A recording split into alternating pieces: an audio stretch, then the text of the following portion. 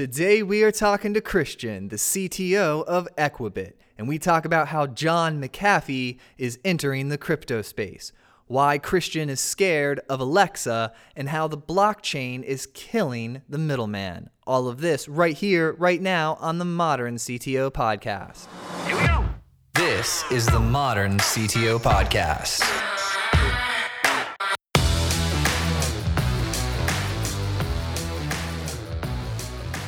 Man, I'm loving the Alexa. How's your day going? You're in San Francisco right now. I am. So I'm almost. No, you're further. You're further ahead than I am. So it's still late morning for me.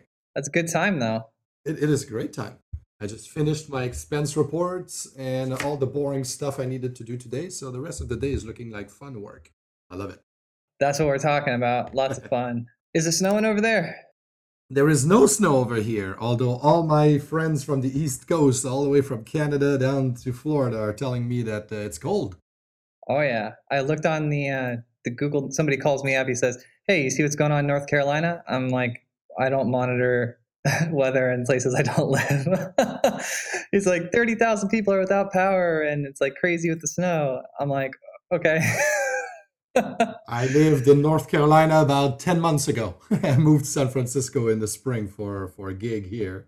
And now I'm about to move to Toronto, so go figure. Ooh, Canada. Uh-huh. What's going on up there? Well, first of all, that's where I'm originally from, Quebec more specifically, so that's where the French accent comes from. But yeah, in Canada, I've got a startup I've been working with for 2 years now, Equibit. And we're just about to launch our crypto, our ICO, our blockchain, and all that good stuff. So I'm gonna go make sure that the quality of the product is there, and do some quality assurance for the team for the next couple of months. It's one of the most important parts. Somebody has to be responsible for the quality.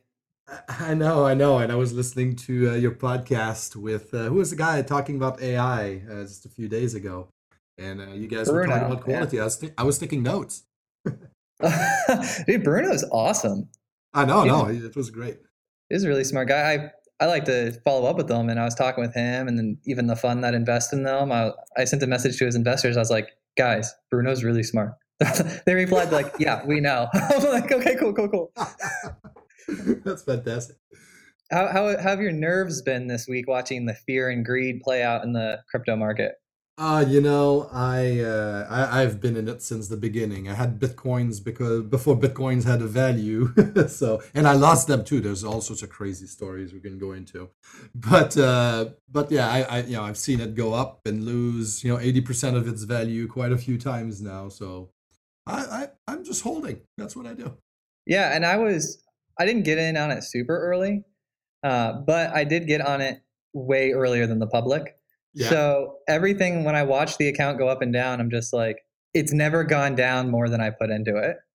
I'm like, all right, cool.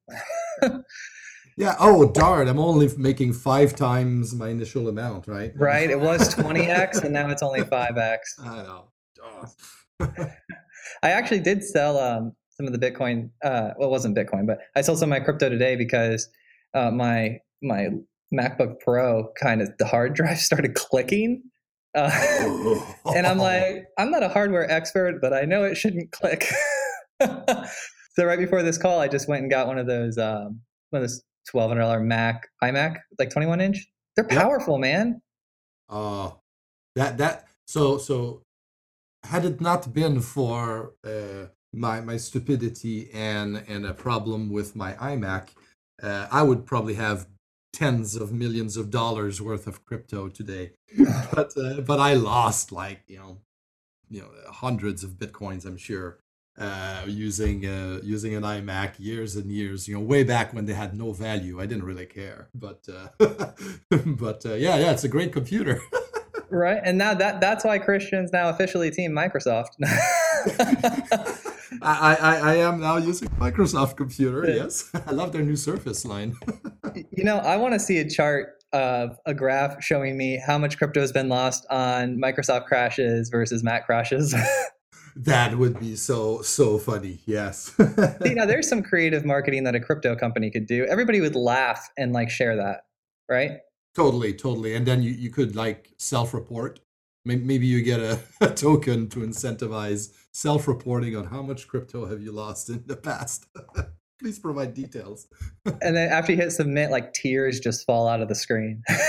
Well, I use it all the time. Obviously, it's a fun personal story, right? The fact that it could have been like a wealthy, independent, no need to work kind of thing.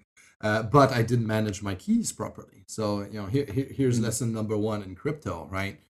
Be careful where you put your keys and how you save them and who you share them with potentially, right? Even if it's multi-sig keys and all that, I mean, you have to trust someone, and if you only trust yourself, you'd better know what you're doing, which I clearly didn't way back in those days. So now are you into the hardware wallets right now? Or are you just doing paper stuff, or like how are you managing your security for crypto? I think diversification is your friend, right? So I'm Yeah. all over the place. I've got some hardware wallets. I have paper wallets. I have friends that hold paper wallets for me, so I guess I trust them. I have accounts at exchanges where I don't have Mhm. the keys, and I have various copies of various blockchains on different servers where I also have keys. So it I don't know. It's a little confusing. I have a password database that supposedly tracks it all. Yeah, I'm not worried about security. I have like I don't know 3.5 million in Mount Gox, so Oh, I'm not worried about it at all. It's totally safe. but you know the funny thing with Mount Gox though, right? This was kind of a historical first, meaning that they went bankrupt, right? Because volatility and they were scamming their clients and whatnot. As I understand it, I'm not But an mostly expert in the volatility. story. But the volatility took them down and they went bankrupt. So the court took over the company in Japan, right? But now, with even the reserves, whatever Mt. Gox had of crypto, they are now solvent again. Really? They Crypto's gone exist? up so much. Yeah. Well, I mean, Oh. I don't know that they exist as an operating entity anymore because they did go through a portion of the bankruptcy proceeding at least. But now there's more assets in the company's name than there's creditors to reimburse. So I don't know what they're gonna do with it. I have very limited knowledge about Mt. Gox. I just have a couple friends that are really into crypto, and they were in from the beginning. Yeah. And I remember getting a few sad text messages. Oh no, it was. I mean, even to this day, you look at the influence of any one of the major players in the crypto space, and it's undue influence in a way that the market is so small that one popular person, you take John McAfee for example, and I follow him right on Twitter because when he speaks. If you don't listen, you're gonna miss out on things. Not that he's just this super great, oracle of prescience. He just has a lot of people that follow him, and the market is small enough that one influential guy like this can have a significant influence. Dude, he's a little crazy though. Oh, he's totally special. I don't know what the right words are because yeah, he's but I think he's finding a new life in the crypto space. I mean, he was obviously always an eccentric individual, and now he's found a place that is filled with eccentrics. Not unlike me, to be honest. I've got a little bit of eccentric point of views on different things. But yeah, crypto allows him to find a place where he can, I think, show a lot of relevance now in the modern age. So I haven't heard about him in a long time, right? Because obviously, McAfee software, right? But so I'm at a photo shoot and with this guy named Robert, and he has a crypto exchange in town, and he's been on crypto since like he was doing it with video games, right? Yep. And we've been friends for about I don't know 7-8 years now, so we know each other pretty well. And he was doing a photo shoot for like his company About page, like whole team shots and everything. Yep. And so he was telling me, he's like, "Oh yeah, I was talking to, he's like, I was listening to your show. You should have John McAfee on the show. I was talking to him at a conference the other week at a crypto conference." And I was like, "Oh really?" He's like, "Yeah, yeah." So I said, "Okay." So I text my PR person Jenny, and I say, "Hey Jenny, reach out to John McAfee's team. He's looking for exposure, and we'll have him on the show, right?"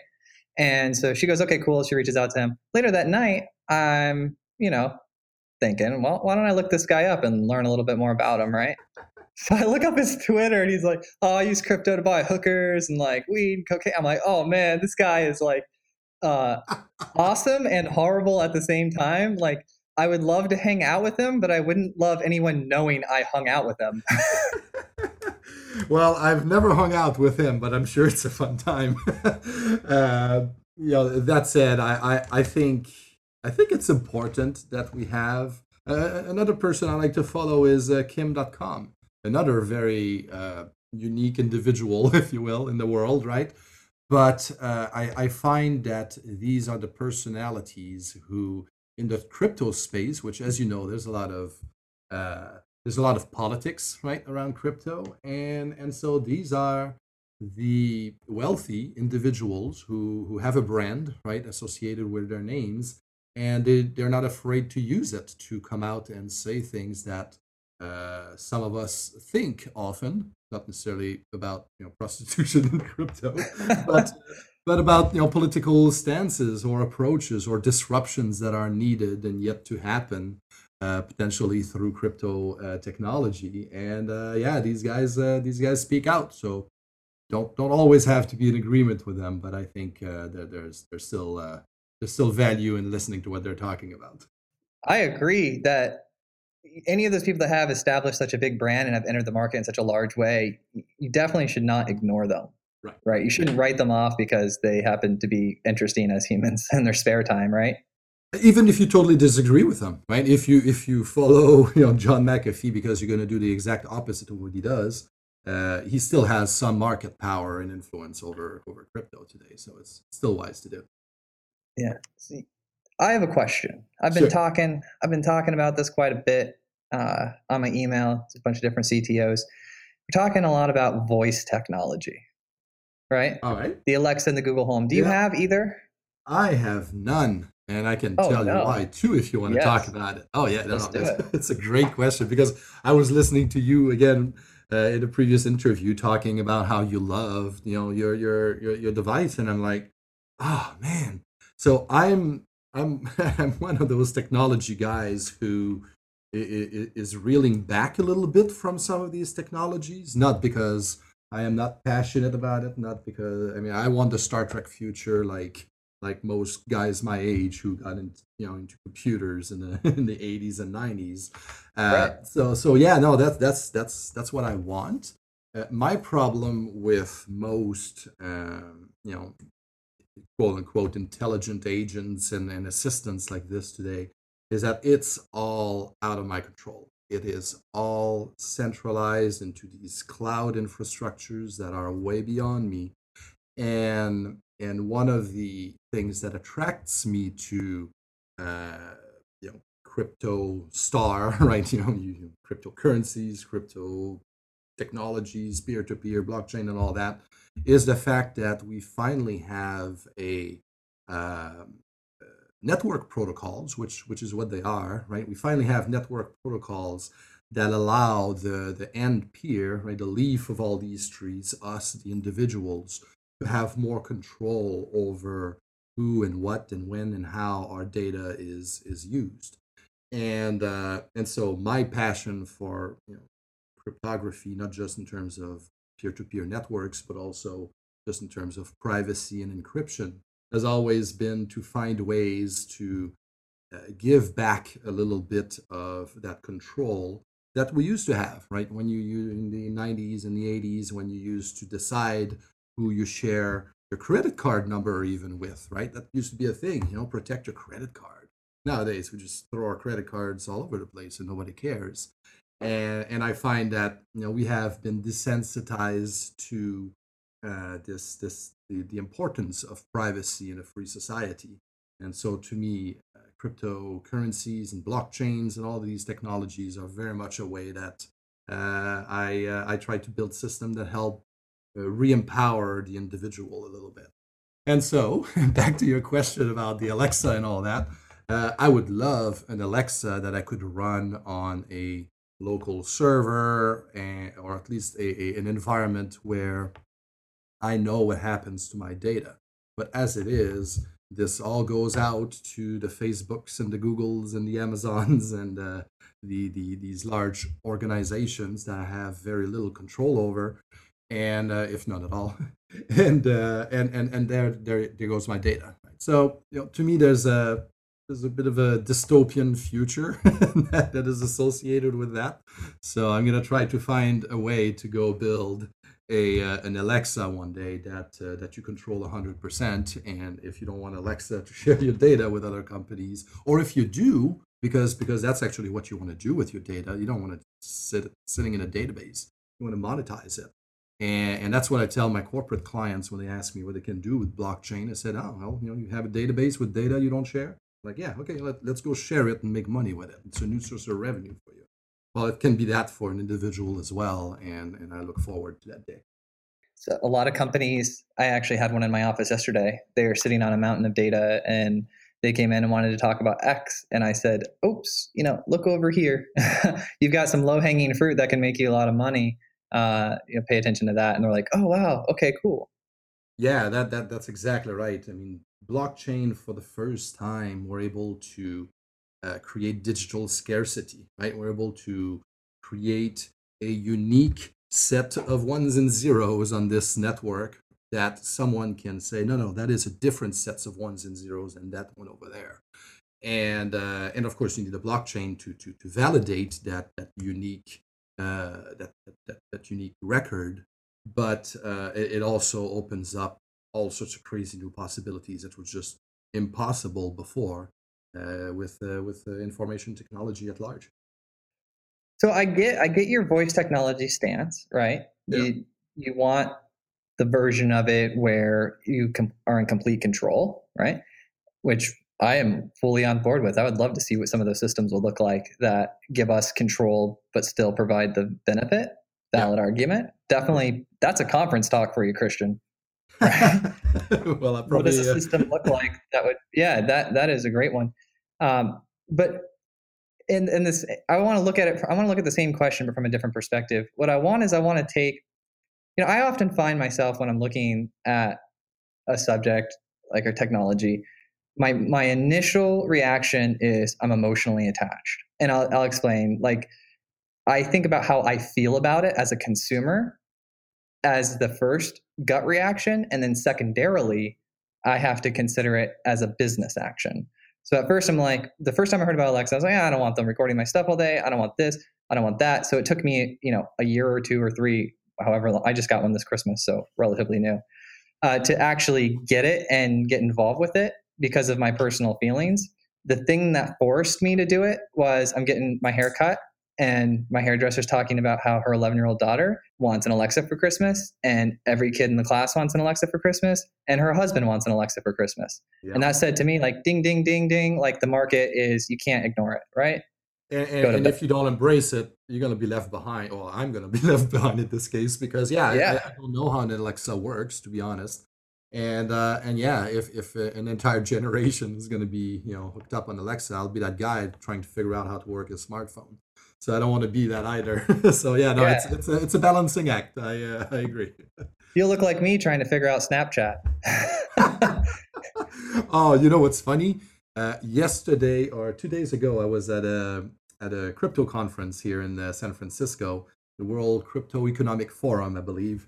And I was talking there about a few things. And in the conference, the one thing that kept coming up over and over is how everyone needs a Telegram account nowadays in 2018, because that's a cool thing to do. And I'm talking, with some contacts over there about one of the companies I work with in Toronto, Equibit. And Equibit is on Slack. And I heard you talk about how Slack is wonderful as well, and that's what Equibit uses as well.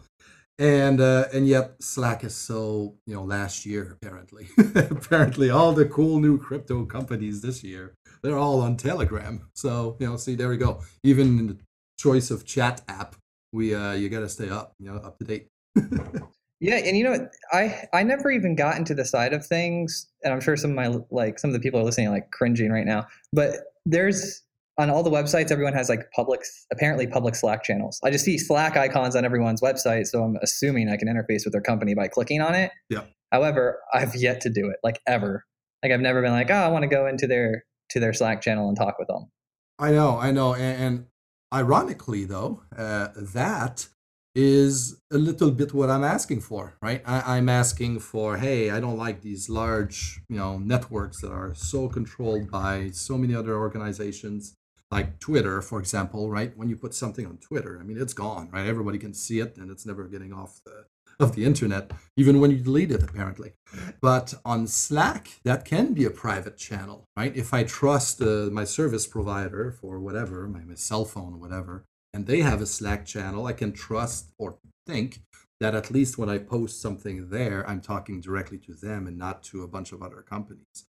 And yeah, so I am looking for, in a way, more decentralization in our communication protocols as well, and Slack definitely can provide some of that. So I definitely respect the technology. No, Slack is great. I was talking with Marty Kagan not too long ago, and he's got a lot of friends over there, like April Underwood's their chief of product, and she's just having a baby right now. So I love to her. And then you mentioned Twitter, right? Yeah. Have you ever seen, this just came up, right when you said Twitter, it popped in my head. So I figured, we'll talk about it. Have you ever seen when, like on a government related Twitter account or like FBI or something, it's like all tweets across the internet are stored like in servers and everything's permanent. Have you ever seen that message before? No, I have not. And of course, I'm well desensitized to all the small print, so I am a good drone, and I do not read the small print. So I might have just totally glazed over it. Oh no! It's like in the text in their profile, man. Oh, geez. It's like, oh, this is the Department of Security. Every tweet you mention us in, and every tweet we tweet with you, like, is recorded for government. Like, and all I can think about is like, man, at least tweets are small because the amount of storage money that they're wasting, like saving these tweets offline off of the platform, is just like such waste. I was at another conference, I forgot where, but and there was a law enforcement agency there, and the gentleman talking on stage was saying how in modern day, at least in large city law enforcement, Facebook and Twitters are becoming quickly their number one source of information for knowing about crimes and whatnot, or knowing about us. So yeah, I would not go and brag too loudly about your cryptocurrency profits in 2017 on Twitter, right? Because everybody else looking. We have Chris. That's funny, Christian. We actually have a call in right now from the IRS. Oh, dear Joel. Block. No, we won't even mention the stingrays, and I don't even know if you've heard about those, but they are. Have you heard about stingrays? I have not, other than the fish. Okay, they're these systems that local law enforcement can purchase, and they sniff out and decrypt your signals from your phone so that they can, illegally listen into phone calls. Got it. Yeah, they're the fake cell phone, the fake cells for the cell phone network. Yes, yeah. I've heard of those.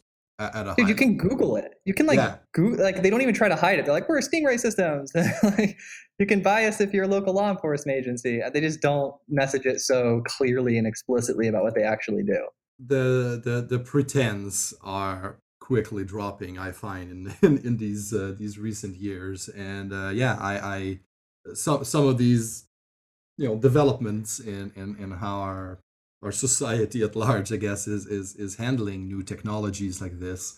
I'm not totally a fan of some of how some of this technology is being used. At the same time,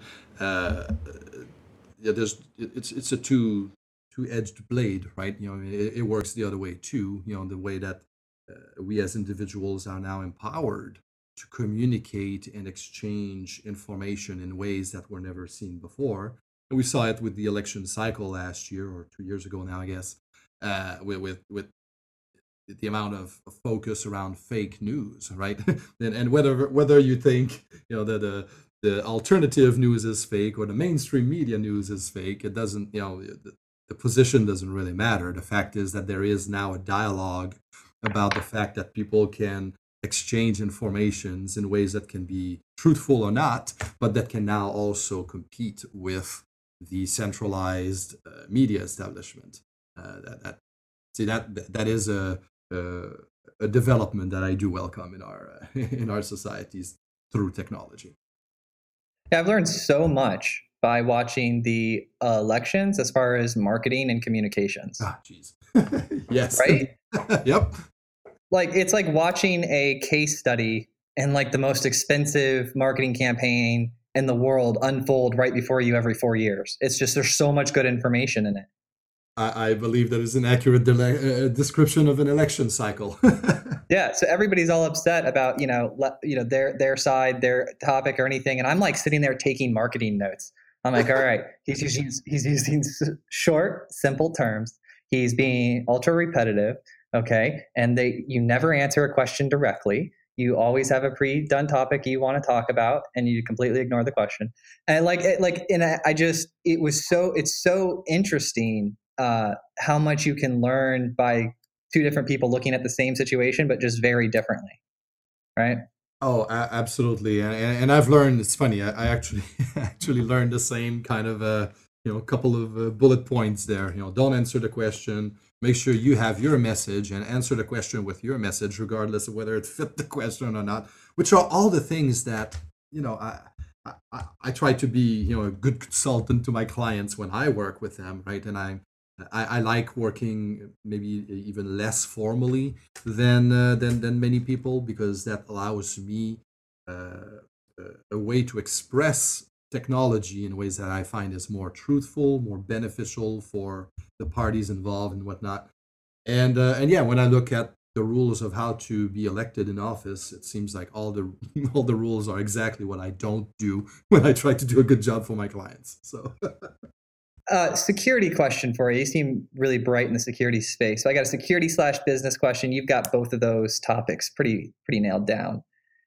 Do you think that there's going to be a reckoning with the amount of funding that's going into things that should be secure, but there's such a volume of cash being infused into such a small space so fast that I see inexperienced talent getting picked up and paid big dollars to do things that should be done very slowly and correctly and securely, but they're not. They're flying by the seat of their pants. And I'm like kind of watching this wave build, and I'm like, I think there's going to be a big security issue, like large security issues in the next coming years with poorly built technology built rapidly, too much money, not enough talent.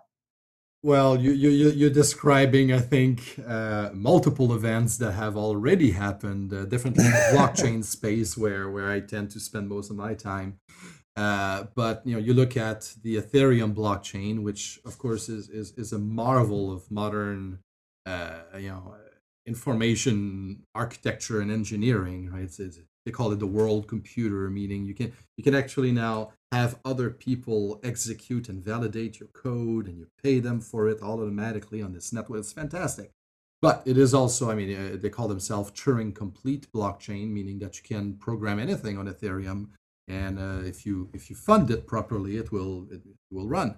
But the problem is that it is also Turing vulnerable, and that leads to what you're suggesting there, right? The fact that it is, and I think there's a group that did an analysis last year. They picked like 1,000 line of code from a mature piece of software, like Microsoft Windows operating system or something like that. And I will not say numbers because I totally forgot the reference, but I'll have to Google it again. But they said, look, in a mature piece of modern software, you can expect like so many bugs per 1,000 line of codes, right? Let's say the number is 5, something like that. And Mhm. and on an average, and the same group did they grabbed a bunch of smart contracts from the Ethereum blockchain, and they said on an Ethereum or on a crypto smart contract, that number is 100 times more, right? So and that speaks exactly to what you're saying. It's new. To be honest, most of us don't know what we're doing, right? And I'll include myself in it. I mean, every day there's a brighter guy than me out there that comes up with a new, better way to do better consensus, better decentralization, faster number of transactions per seconds, and this and that. And it is exhausting just to keep up with the market. And yeah, just like in the dot-com days, 90% plus of the companies that I work for that pay my rent right now, most of these companies are unfortunately not going to survive. But those that do, will be the new standards, right? The new standards for your healthcare record, the new standards for the supply chain for your food, the new standard for your money, for your investments. So it's very immature, but at the same time, these companies are raising dozens, hundreds, and sometimes over $1 billion. Isn't Telegram right now a chat app, right? A sophisticated, encrypted, peer-to-peer, whatever chat system. But still, I've heard that they're raising multiple hundreds of millions, if not close to $1 billion right now. And it's mind-boggling. What do you do with $1 billion? You create a new standard. That's what you do. So a lot of the things we are used to use today will be replaced by these large companies that are being formed right now and creating new technologies with, unfortunately, probably a lot of bugs in them. So yeah, there's a lot to be worried about there. All right, you just gave me like an arsenal of stuff to respond to. So, all right. So first of all, I love talking to you because you are tickling my brain, right? New standard. So I've had a couple ideas, and I just think about them all the time. So I see so little money going into forming standards, and everybody wants to make a product, and everybody's trying to fund products in an area because that's what they can sell to investors. But I want to try to sell the idea of funding a standard, they don't get it. Like I can explain it clearly. I can put the benefits out there, and I've never formally pitched this. I just work with investor guys all the time. So I just, mention it to them on calls. Like, what are your thoughts on, funding someone to come up with like a standard, right? And they just don't want to do with anything. They don't see the ROI. They can't see, I'll put product in the market, put marketing behind it, get stuff back. So, but whoever does that wins big time. Big time. Totally agree. I mean, you just described my last year with a startup in the blockchain space that I worked with. That we tried to do things. We tried to bring crypto, but to pitch that to traditional VC investors because it was a traditional industry in the food space, right? With farmers and agriculture, organizations that are not necessarily looking at the latest and the greatest technology. And yeah, the investors, at least the traditional VCs, just don't know what to do, and it is because it's the ICO, or the way to raise money in the blockchain space, is so alien. And again, it goes back to these standards. It is alien because on an ICO, you promise a vision, right? As you would, I guess, if you're pitching your company to an investor.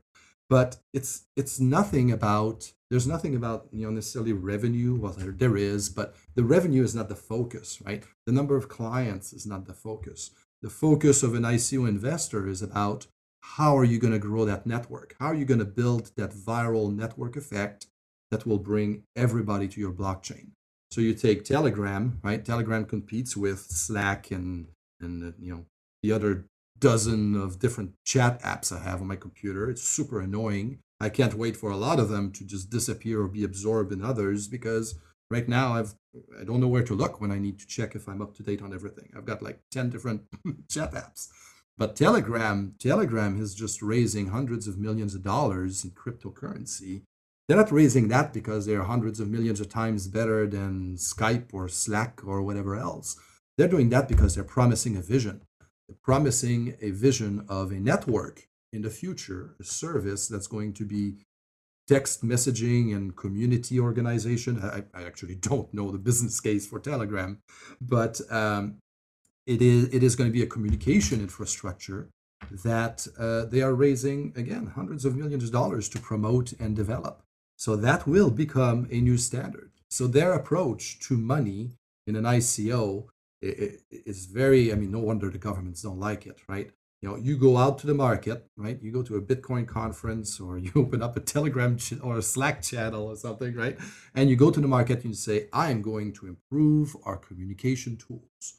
I'm called Telegram, and here's what I'm going to do for you. And then you launch an ICO and people give you money for it. So it's totally upside down, right? You're pitching a vision, and people give money to that vision. Why? well, for most of it is greed, right? Everyone, has seen the Bitcoin, so now everyone wants to be a millionaire next week. But other than that, the real reason why some of us are actually so passionate about it is because Telegram will be the new standard for encrypted communication in the future. And there's a lot of people trying to get that standard, right? Twitter, Amazon, uh, Open Whisper system, right? They have the their protocol, which is being implemented in Skype right now, I think. So there's a lot of battles for these protocols, and ICOs are how the protocols of the future are being funded right now, and they will become our standards for the future. So there's a lot of money being invested in standards right now. It just doesn't look like it. Yeah, it's being invested by the people. It's being invested by people into entrepreneurs, 90% of whom I'm sure their business will not succeed. So most of those coins are going to be worth nothing a few years from now. But the coins that are going to be worth something are going to be worth a lot, because now you're going to own a little part of the infrastructure for money, for data exchange, for I mean, you name it. The crypto is getting in every industry right now. So here's what I'm looking for. Okay. I thought of it the other day, mentioned it once or twice. I want to create a standard for how memories, sort of like story-based memories, are stored, consumed, transacted, like put in, put out, for artificial intelligence to consume. Yes. Okay. I want to have a whole data structure of, let's say, the concept of nostalgia, right? Yep. Where I can actually organize the data in a way that I can put in the future a artificial system on there, machine learning style system on there, where they can consume that information in a way where they could consume all those stories and then comprehend the concept of nostalgia. That's something. That is beautiful, right? I love it. Yeah, because whoever creates the thing that where you can craft these concepts, whoever I don't need an AI to even be able to do it today, right? All I need to do is create the standard and put so much content out there, put so much information that when the technology hits 2, 3, 5 years, that there will be this massive library that the developers will have no choice but to figure out how to adapt it to my standard. Totally agree. And that's what we're talking about. That's the arbitrage. Yeah, that's similar to Ray Kurzweil's vision of how he hopes or plans to, in a way, resurrect his father, right? His father is deceased, and Ray collects and has amassed, according to the books that I've read, right? I've never met Ray Kurzweil, but from what I understand, he is actually capturing as much as he can from the mimetic legacy of his father, so that as soon as we have complex enough computers and structures and intelligences to simulate a human mind, he's going to dump all that data in there, and hopefully that system will be able to play back a ghost of his father, essentially. And today there's a lot of various brain mapping systems out there. Even some of them are free, open source as well, where you can get started on that, right? You start capturing, instead of writing in a journal at night, you open up your brain map and you start documenting what's going on. You start categorizing your pictures on your brain map. You can relate pictures with other areas of your brain map, and next thing you know, you have as accurate of a representation of your mind as we can do manually today. And that can indeed become very, very powerful. But at the same time, where do you put that brain map, right? Are you going to store it on the Google Cloud? Because that map, if it's good, it's going to be able to deduce, most of your passwords, most of your identities, most of the things that are personal to you. so where do you store your backup, right? And that's there's a great sci-fi book called Walk Away, where that question is explored, and it's a difficult. The title gives it away. Yeah, exactly. It does, doesn't it? Yeah. So where I'm seeing it. So I haven't read the Ray Kurzweil. Is that how you say his name, Ray Kurzweil? I think so. Yeah. But the first point that comes to mind is super. Nobody cares about his dad, right? like don't care, bro. Secondly, if you're developing a system of your memory to use your dead father's thing, like it's too far off for me. The second thing is I have no interest in replicating myself or making myself real. Gotcha. Here's the arbitrage that I see. The thing that's actually going to make money in the next 2 to 5 years. The reason why you should start this system that I'm talking about today and actually make money in 2, 3, 4 years is because we will want Alexa to be able to do more than just give us basic information. I want to ask Alexa like how her day went, and then I want her to start responding about her friend Jen, and then I want her to learn how to lie a little bit to make up facts so that then her and Jen went to the store, and then like I want to create stories that you give a base to, and then they can lie a little bit, and they have this concept and understanding, and it's not like there's consciousness. It's like, oh, of course, all algorithms, but that they can morph these base stories and build upon them and then start creating larger structures. And I just think it would be beautiful because people will want that. We will want that right away. There's guys that like date text robots. I mean, that's already happening. It's just not popular. Oh, there was a recall on, I think, the original iBot, the Sony dog robot from, I don't know, the early 2000 in Japan. And there's a documentary that I saw about this online somewhere where, this woman, wanted her robot fixed, and I think Sony doesn't support the robot or anything like that. So she couldn't find a place, and she wanted a funeral for her robot dog because that dog had been with her for years, and she had definitely bonded with a mechanical person, I guess. And she wanted a funeral for her Aibo dog. So and same thing with Kurzweil. I mean, to me, it's the individual motivation obviously is important to the individual. Doesn't mean that I care whether the ghost of someone else's father comes back. but we need to recognize though that is what motivates Ray Kurzweil, right? And right. That guy has invented and done a lot and continues to do a lot, right, at Google. And when I look at even an anonymous person like Satoshi Nakamoto, whoever that he, she, they are, they have motivations, right, that are explicitly stated in the white papers and whatnot. And while most people today that utilize these technologies have very different goals and objectives, and rightly so, this is not a negative judgment on anyone. It is important to also recognize what motivates the innovators that give us some of these innovations, because that's an indication of what motivates innovators today, right? That are going to give us the innovation of tomorrow, like the things you're talking about here. So yeah. And I'm sure I super glazed over like Ray's whole thing. A one sentence comment from you, like I'm sure he's got like a lot like that snap comment obviously is not like like I don't know him, like I don't know his story. I know a passing comment you saying he's trying to make his dead dad's ghost. So like I'm sure there's a lot more to that, right? And I'll apologize to anyone I mention on this podcast. If you're mentioned in this podcast, it's because I respect you in a way, and so sometimes I speak a little too candidly, and it may not come out quite politically correct. But that's because I don't like being politically correct. So there. I can't wait till Ray walks up to me at a conference. He's like, "What up, bro?" Yeah, right. Hey, I heard your podcast with this dude Christian, and he got it all totally wrong. And let me explain to you. That'd be great. I know. And then he tells me, he goes, "Yeah, and by the way, I've completely mastered that technology, and I get to hang out with my dad's ghost all the time. And no, you and your dead mom can't use it." I'll be like, "Oh man."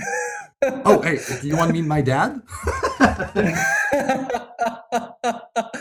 Okay, I'm going to write a book on relationships, right? I'm going to call it Everything's an Object. Today, when you look at augmented reality, virtual reality, you mentioned AI. Another big phenomenon is obviously the Internet of Things, right? When you bring all that together with peer-to-peer networks and protocols, what we're seeing is really the beginning of I guess our virtual universe awakening, right?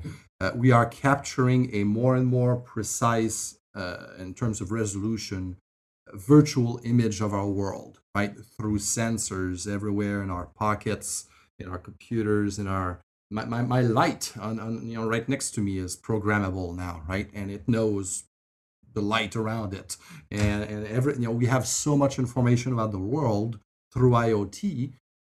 We're bringing that together, and I think the best way to do that is using peer-to-peer systems. Otherwise, that data ends up in private repositories that are hard for the rest of us to access.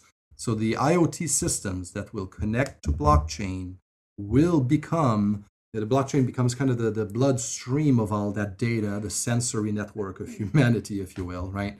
And at the center of it are going to be a bunch of intelligent agents, automated or not, who are going to now make sense of this massive amount of information and help us make better decisions in the future. So I think IoT, blockchain, and AI are intrinsically linked to one another. They all need one another in different in their respective areas, and that's happening now. That's because so often people say, "Oh, it's the future. It's the future. I'll worry about it in the future." And often I'm like, "Nope, it's right now." It's, I mean, and this is, I guess, I'm going to quote Kurzweil again. Now I'm going to sound like a Oh, fanboy, but he talks a lot about exponential growth, right? Better technology allows you to build better technology, and so it multiplies. It doesn't just add up. And when you figure that out, you realize that no, the future really is now. If you're interested in something in the future, whether it's AI or big data analytics or virtual reality or blockchain, don't wait. It's happening today. And it's not too late today, right? We're still, I think, in the early days. But if you don't catch up today, it's going to be real hard. I mean, I read some of the what I call the third generation blockchain systems now. Things like AOS, being built by Block.one, the Dan Larimer crew. You read the architecture of that blockchain. I don't even know if it's a blockchain anymore. Cosmos, another, they call themselves blockchain of blockchains, and now there's multiple dimensions of these blockchains. I mean, it's becoming much more sophisticated than the traditional, Bitcoin blockchain that we some of us may be familiar with. So jumping on the bandwagon early allows you to have these insights that will allow you to make a lot of money with these technologies, with business opportunities in the future. But if you wait for the future, you're going to be a little bit behind behind the curve there. Things are moving fast, and even blockchain, I think, is not going to remain forever. I think we've got another couple of years of that before even that label will probably disappear from our vocabulary, being replaced by some other cool P2P, peer-to-peer type system. Yeah, now I got to read Ray Kurzweil. I'm so intrigued by this individual now. He is not unlike. He is also a controversial person. Let's just say that. So you have done work in finance, supply chain, healthcare, real estate, cannabis distribution. What is the most interesting project like the past decade that comes to your mind first when I ask you? What was the most interesting to you personally first? I quit my corporate world where I was, good upper mid-level manager type thing, director and VP level type things, where while the organizations I worked for were good companies, IBM. I worked for IBM for almost 8 years. Respect the organization a lot. Still work with them. Obviously, they're everywhere, right? So I encounter them all the time. And while the projects there were exciting, I didn't feel the impact, right? I didn't feel they were impactful. So when I quit my corporate life in order to try to learn to become an entrepreneur, which, by the way, is not easy, but it only takes a few years if you put your heart into it, and you're going to hurt, you're going to stress, you're going to change your lifestyle. But at the end of these few years, those who dare make that move, I am so much happier, wealthier in so many ways. So in a way, my answer to your question, I guess, is biased because, of course, the projects that I've done in the later years where I am a a entrepreneur, if I may bestow that title on myself. Those projects, while maybe smaller in impact, yet have provided me with a lot more satisfaction than what I've done in the past. So all that said, I think probably the most fun one would have been the Ripe.io blockchain of food that I focused on last year in 2017, and I'm no longer with that project. Project continues on in various ways, but the idea of using a peer-to-peer system, blockchain, to solve a problem in the food supply industry.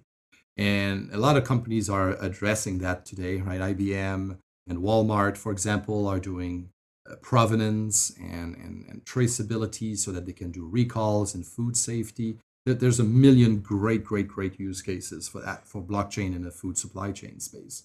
What we focused on, because you don't necessarily just go head to head against IBM, you got to have your niche, right?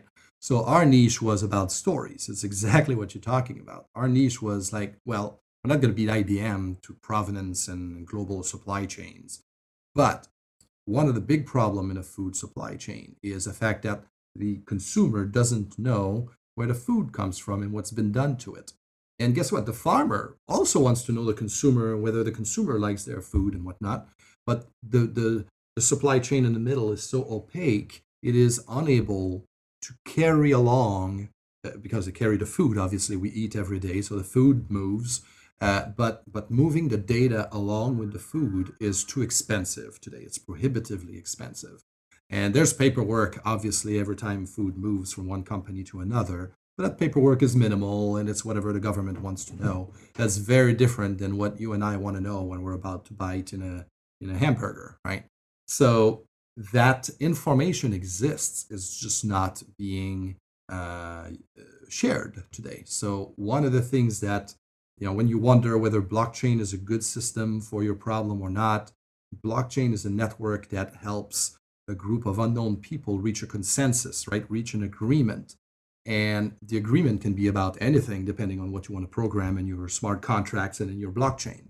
In the case of food, the agreement was about, hey, can we provide an incentive for people who have information about our food to share that information, those stories you talk about? And that's what blockchain does. Sure, I'll pay you fractions of a millibit of something, right, in exchange for knowing when this tomato was taken from the field, in exchange for knowing whether the packaging is using recycled materials or not, or whether the employees were paid fairly, or blah, blah, blah, blah, blah. There's a million things we want to know about our food. And so we're willing to pay for some of that, not exorbitant amount, obviously, but pennies, even when added up, through a large population. Suddenly the farmer can actually monetize information, stories that they have in their minds, in their databases about our food. There was just no way for us to pay that farmer before, and blockchain provides a very, very real opportunity to do that. And that can be applied to any supply chain. So there we go. There's a lot of opportunities. Well, that's what I like. I like that this technology that's coming about now today, what it's doing is it's removing all the middlemen. Correct. They're gone. Yep. They're going to be gone. They're on their way out. We're waving goodbye to them now, right? But you see it, it's not like in one spot or another spot. It's the market, the whole market. Because what it's doing is it's turning the world into a meritocracy, a borderless meritocracy where we all get to raise our hands and say, we want it this way. Okay, cool, right? Yep. It's a consensus. That's what's happening. Peer-to-peer consensus, and the middlemen, whether they were media or big companies or small companies or that co-op that you just can't get around because they're the only one buying food in town, kind of thing. Yeah, these middlemen are being disintermediated and replaced with programs. Now, if you're a middleman today, you're like, oh man, I don't like this podcast, right? No.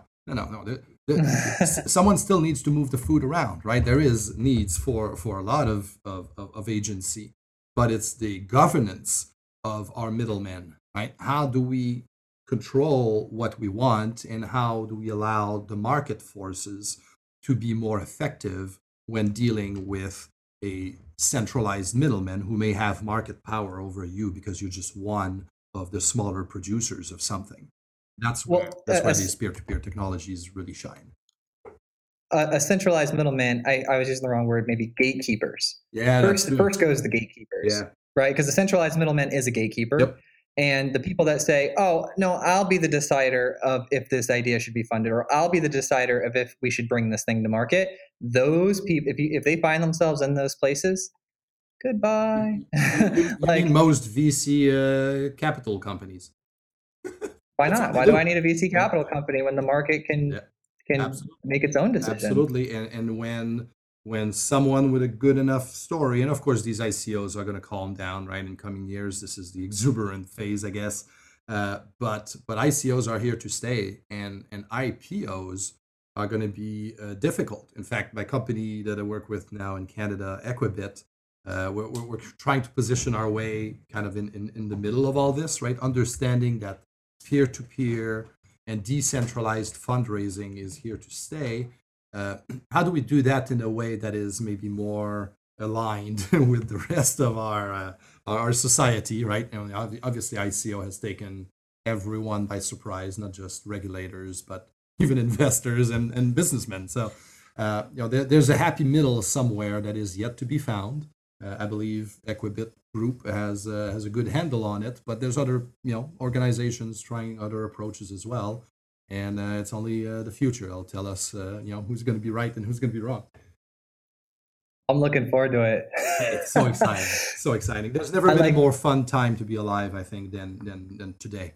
And I agree. Anyone hearing this, if you're bored with your job, if you're insatisfied with anything, these things can be changed. And right now, there's so much opportunity. It takes will. You got to kick yourself out, sometimes of old habits. I know I do that. I try to do that every day, often unsuccessfully, but over time, you keep trying, and it's worth it. And it's a very exciting time right now. I can't wait. And sometimes I even get frustrated. I find myself getting frustrated. Oh, why aren't the companies moving faster? Or why don't they see this market? Why don't they see that this is the opportunity? They're just being some of the larger companies are just being so old and stuck in their ways. And I'm thinking, well, hold on a second now. Eventually they'll see, usually when they're going out of business and they're fighting. So it's fighting to stay alive. So if I'm doing the right things today, then in 5 years, when they're having serious P&L issues, they're going to be looking around for the market. I'm going to point back to my book. I'll be like, dude, I've been saying this for 5 years. Yep. Like, I can help you out with your problem, and then I profit, right? Yep. No, I was talking with very important people in very large food companies over the summer, and they said the top 3 technologies in this case the food supply chain over the next decade are going to be AI, to understand all that IoT stuff, big data visualization so that the humans can understand what the AI just figured out, and then blockchain to move all that data to reward and incentivize the right people in the network to share the right data in a way that is honest, because that's what blockchain does too. When a miner mines a block on the Bitcoin protocol, right, on the Bitcoin blockchain, they are allowed to pay themselves, right? These initial Bitcoins, that's why they're mining in part, right? So that they can get those free Bitcoins at the beginning of every block. Well, they could cheat, right? They could write, 100 Bitcoins instead of, I think right now they get 12 Bitcoins or so every 10 minutes or every block. And so they could cheat about that, but why don't they? Oh, because they know that if they cheat, it's not going to take half a second and the network's going to kick them out, and someone else with the right answer without cheating is going to do the right thing. So blockchain really, you can really build incentives for people to follow a behavior that is in demand according to a particular blockchain. If you don't like that blockchain or that behavior that's being incentivized there, you just don't participate in it. I'm not a big fan of Ripple for various reasons. Ripple is a great system. There's a lot of people who like it, but I disagree with some of the way that they manage their consensus. And so I don't participate in the Ripple blockchain. There's other blockchains that have other types of issues and whatever, right? People can then choose which network, which standard do I want to use? Do I want to use Bitcoin Core, I guess, as it's being called now, or Bitcoin Cash? I don't know. Weren't they both Bitcoin at some point? Yep. Now they're totally different. And it's complex. It's not necessarily easy, but the opportunities are also tremendous. So. I need to figure, Jake. We need to figure out how to license. It's the end of the world as we know, because that's why I feel like I want to play that song as the outro. It's like I understand the robots ultimately win, and now I'm just hanging out trying to profit on the in between. That's kind of where my I'll mind's say at. this, right? If anyone, it doesn't have to be engineers or CTOs and deep technical people, right? Anyone who's interested in technology listening to this podcast, go to a blockchain conference. There's one every week now, almost in, in every quarter of the world. So it's not hard to find a blockchain. It doesn't matter which blockchain or which technology. Go feel the atmosphere. Go sit in a blockchain hall where some guy is talking about whatever, and feel the energy. The you'll never be as optimistic as a group. You'll never see a group as optimistic as you will find in a crypto conference. Now, optimism can be misplaced, but hey, Is the energy so high because McAfee's getting all the drugs? No. McAfee is typically not at. Well, I mean, I'm sure I don't know where he is, right? I've never met him, so I don't know where he goes. It is also not about the drugs, although we can talk about that if you want to talk about drugs. The blockchain of cannabis is fantastic. Medicinal Genomics in Boston has had a Vice article about how they took their cannabis business, and they put some information on the Bitcoin blockchain in their case, and that's won them a Vice article, right? Because their technology is super cool. It's genomic research about relating one strain of cannabis to another one through a phylogenetic. I don't even know how to pronounce it. The genetic tree of DNA. It's fantastic, and they record that on the blockchain to make sure nobody can alter the results, right? And just that, they've essentially created a patent system, a private patent system that dispensaries and large growers are excited to use, because guess what? The government doesn't provide that service. The government says your business is illegal. Who is this? Who are we talking about? Talking about Medicinal Genomics. They created a place called, and I don't know if I should be just plugging all these things on your show, but you're not stopping me, so I'll continue. This is not a plug. It's not a plug, right? We're talking about something important. Plug. Thank you. I'm like interested in what you're talking. Here's why I'm interested. You ready for it? I had a call this morning with this awesome gentleman named Roger. Yeah. And he is CTO of this company called Baker. And they saw a market opportunity with the cannabis becoming legal, and so they built a point of sale system that catered to the cannabis world, right? With all the regulations. It was a special point, like, because you can't go use Shopify to sell cannabis. You have to sell. It's got certain attributes, and the whole custom system needs to be set up for it. So he saw like that opportunity, and he jumped in there. And their company's doing insane. Like they're growing to 60 plus people in like the past year or two, and they're just out. They look beautiful, and they're just absolutely killing it. So when I heard you talking about cannabis stuff, and I saw it in your profile, it's like, oh, well, that's real interesting.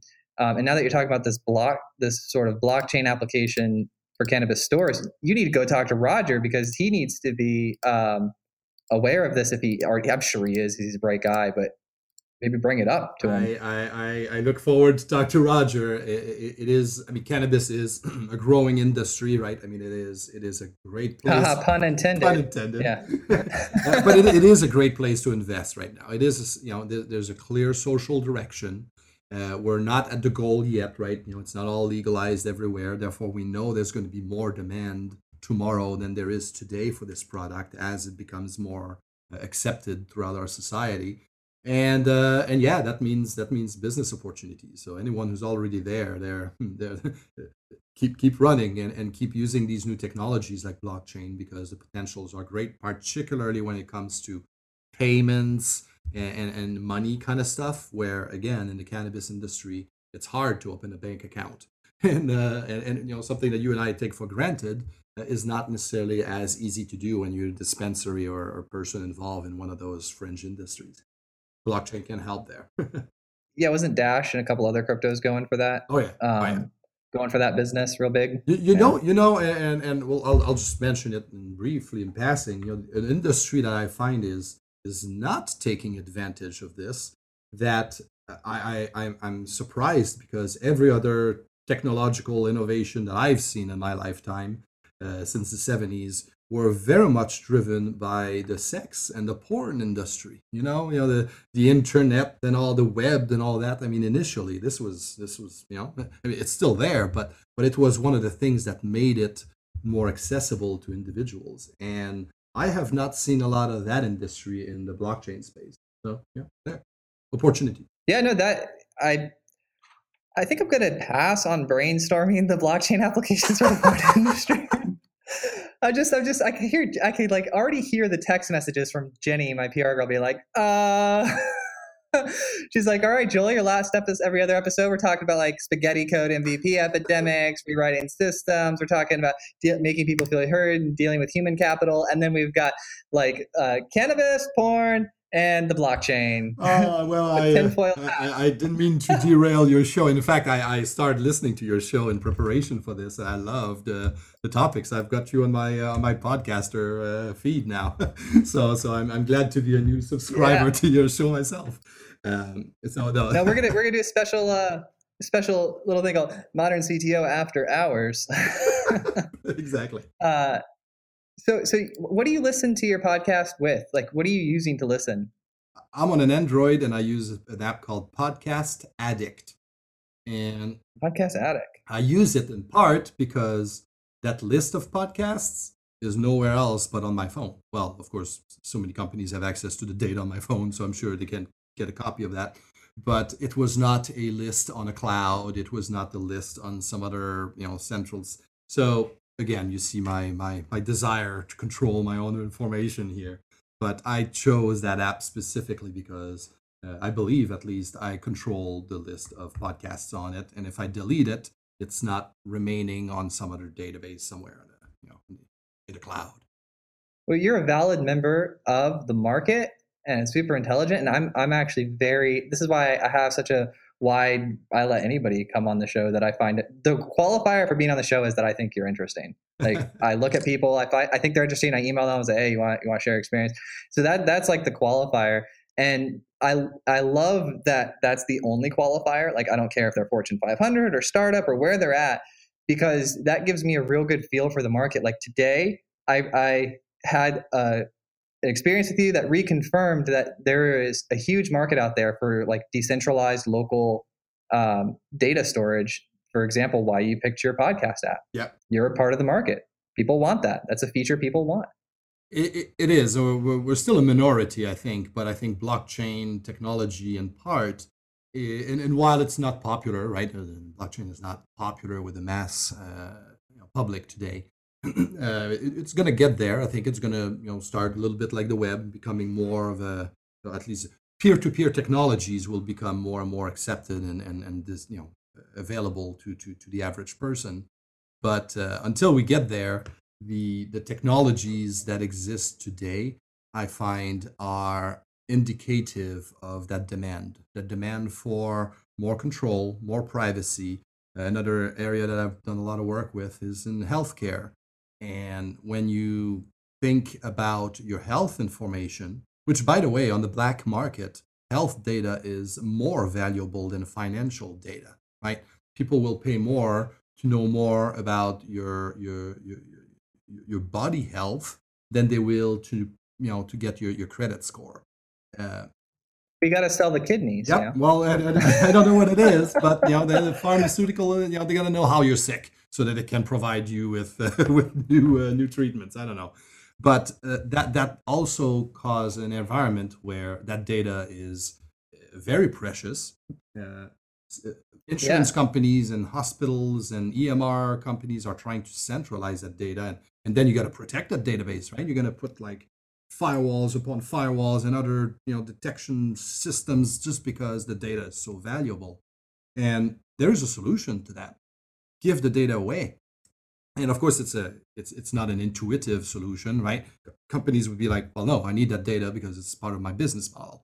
Well, no. That data will come back to you, right? As a company, whether I'm a credit agency that gets hacked or a hospital that stores medical information in my database, we don't have all those tools today, but they're being built. The EMR of the next decade is being built right now.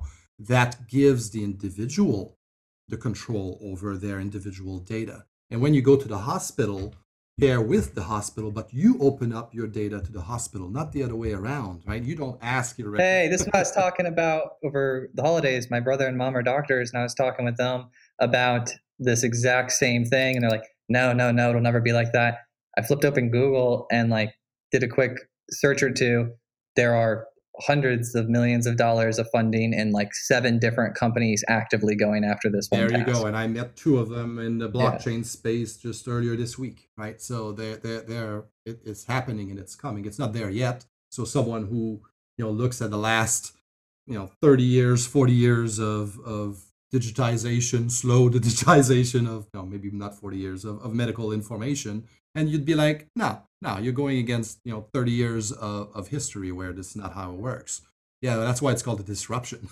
We're about to disrupt 30 years of how we store medical information, and we're going to make it so it's a lot safer. Because then if the hospital gets hacked, right? If I'm the hospital, I want your name. I don't want your social security number. I mean, I want a way to identify you, obviously, right? So I can keep non-personal data and maintain some continuity that to the extent where it's logical for the hospital. But as soon as it's used to identify you, it's a liability for the hospital. Now there's hackers who want to get in your database, and your clients will sue you when you get hacked. And you will get hacked because there's a lot of hackers out there who, as long as you keep adding good, valuable data in that little pot of gold over there, people will try to go at it.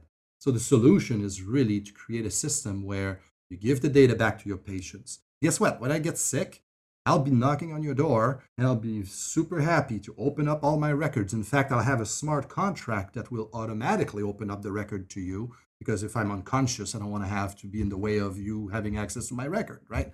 So that data is coming right back to these providers without the risk of saving it into your centralized database. But that means letting go of that control. And of course, the audit trail. Oh, yeah. All the regulations surrounding. Imagine the cost, right? People tell me, oh, Bitcoin is wasteful because of all the electricity that is burned to secure the network, right? The miners, when they mine Bitcoin, they are the security, right? This is the security team of Bitcoin and any other blockchain that works using a proof of work algorithm. So, and we can talk about that, how that works. But the idea is that mining Bitcoin you're the police of Bitcoin when you're the miner. And the police of Bitcoin kicks people who try to cheat Bitcoin out of the network. So, if you try to make a false transaction on the Bitcoin network, the miners will reject you and you'll just be ignored. So that is security in the future, right? And in the future, if you hack my computers, as I have lost Bitcoin keys, I've lost a lot of money on Bitcoin because I was an idiot and I wasn't, keeping my keys properly safe, and I lost them. There's nobody else but me to blame. And if you hack in my computer, you can only steal my Bitcoin, not the Bitcoins of everybody else around. So there's a lot of new paradigms there that I think are going to start moving into the world of IT security at large. And it's going to change how we do things in the coming years. Christian, I could talk to you like all day. So here's what I want to do. I'm going to come up with like a separate set of questions because I want to talk more about healthcare and blockchain and things like that.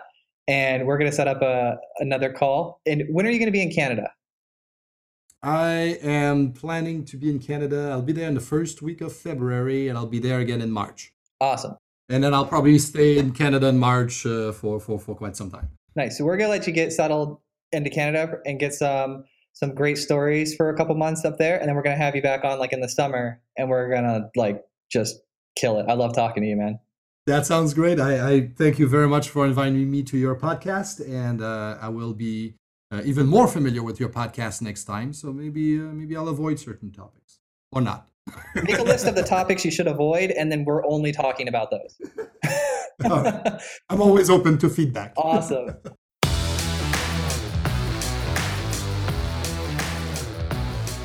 Thank you so much for listening to the Modern CTO podcast. Share this, get the word out. Thank you guys so much. I couldn't do it without you. I appreciate it. You guys are the absolute best.